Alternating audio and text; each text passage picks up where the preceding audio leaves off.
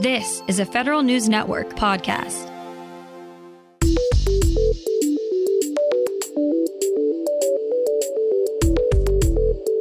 Coming up on today's Federal Newscast, the chances that Congress will shut down the government look slim. Maybe. Space Force Guardians sharpened their skills tracking Artemis between the Earth and the Moon. And the State Department is planning to create a new bureau to address future infectious disease outbreaks and pandemics. Those stories and more in today's Federal Newscast.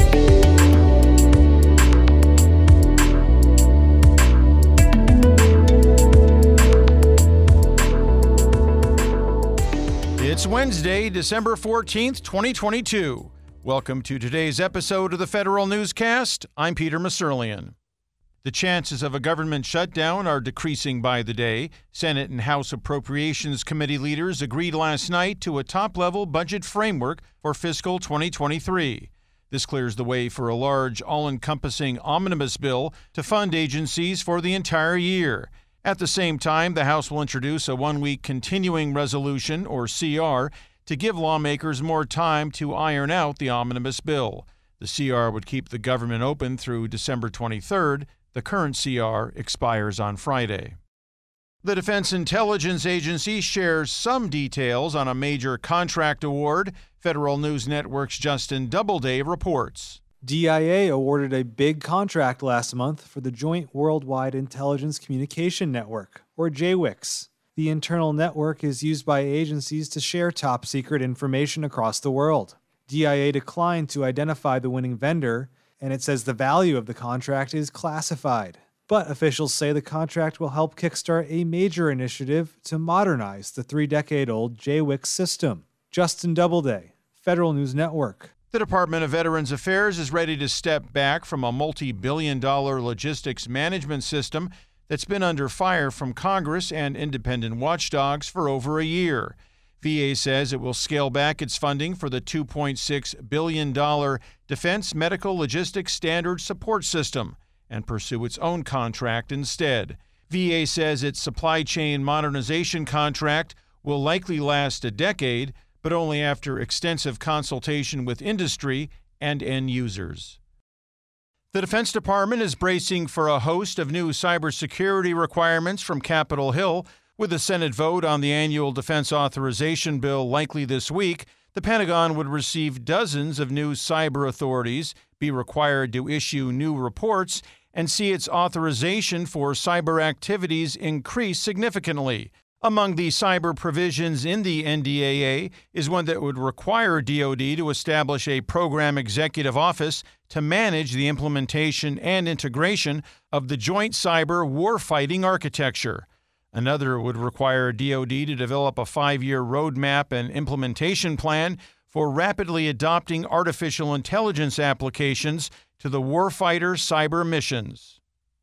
Help is on the way for the Homeland Security Department's customer experience challenges.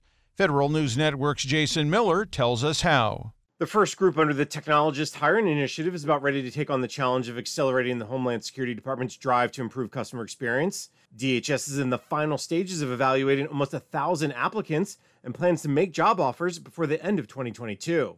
DHS hopes to have these 50 to 100 new hires in place in January at headquarters and within the component agencies. The hiring initiative is part of several ongoing efforts across DHS to meet the goals of President Joe Biden's now year-old Customer Experience Executive Order. Jason Miller, Federal News Network. Space Force Guardians got a chance to hone their skills in space domain awareness and support NASA's Artemis mission over the past month. Primary to the Space Force mission, space domain awareness involves identifying and tracking objects in space. Working from Delta II at Peterson Space Force Base in Colorado, the Guardians use sensors and satellites to execute tracking tactics and techniques between the Earth and the Moon, while following Artemis on its 25-day mission. Agencies are out with new advice for securing fifth-generation wireless networks. The National Security Agency, the Cybersecurity and Infrastructure Security Agency, and others teamed up for an assessment of potential threats to 5G network slicing. The process involves mobile service providers dividing their networks up into different slices to serve specific customers and use cases. The guidance will help the Defense Department and other organizations use secure slicing across private, hybrid, and public networks. The government's leader for human capital has its own new human capital leader.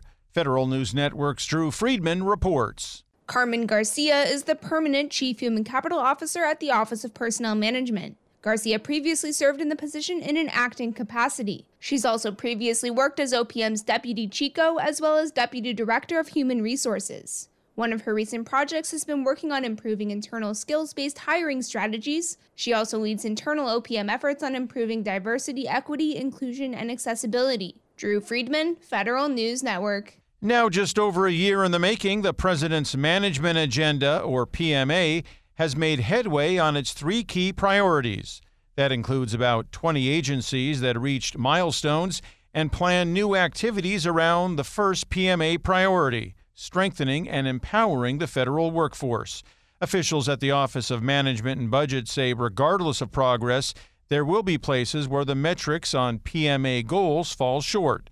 OMB says that's okay, as it plans to be transparent and hold itself accountable for progress on the PMA. The Veterans Affairs Department has a new infrastructure plan in the works to expand its network of healthcare facilities. Federal News Network's Jory Heckman has more. The VA is developing a plan to build new healthcare facilities and improve the infrastructure of its existing ones. The agency says it needs infrastructure upgrades to handle an influx of veterans under the PACT Act and as a result of the COVID-19 pandemic. Undersecretary for Health Sharif El-Nahal says the agency expects to submit a new infrastructure plan to lawmakers in the first half of the new year, but first needs Congress to pass a comprehensive spending deal for the rest of fiscal 2023. We can't do any of that without the funding, and it remains absolutely critical that we get infrastructure funding in this next budget. Jory Heckman, Federal News Network. The State Department is planning to create a new Bureau of Global Health Security and Diplomacy to address future infectious disease outbreaks and pandemics. The new bureau will bring together the functions of 3 existing offices: the Office of International Health and Biodefense, the Coordinator for Global COVID-19 Response and Health Security, and the Office of the U.S. Global AIDS Coordinator. Secretary of State Antony Blinken says the department's current Global AIDS Coordinator will serve as the first head of the new bureau.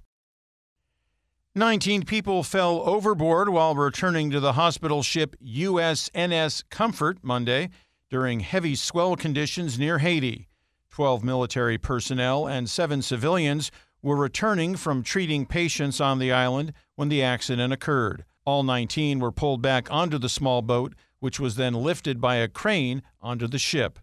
A Navy spokesman said the Comfort will suspend medical services until the water surrounding Haiti is calm enough for safe transport. The large swell is expected to last through the week. Find these stories at federalnewsnetwork.com. For the Federal Newscast of Wednesday, December 14th, 2022, I'm Peter Musurlian.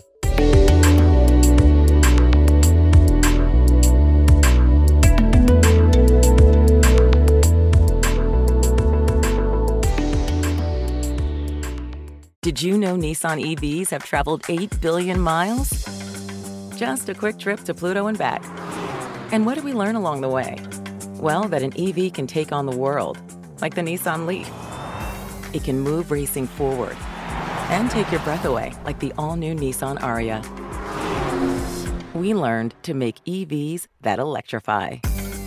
8 billion miles driven by Leaf owners globally since 2010. Ariya not yet available for purchase. Expected availability late fall, subject to change.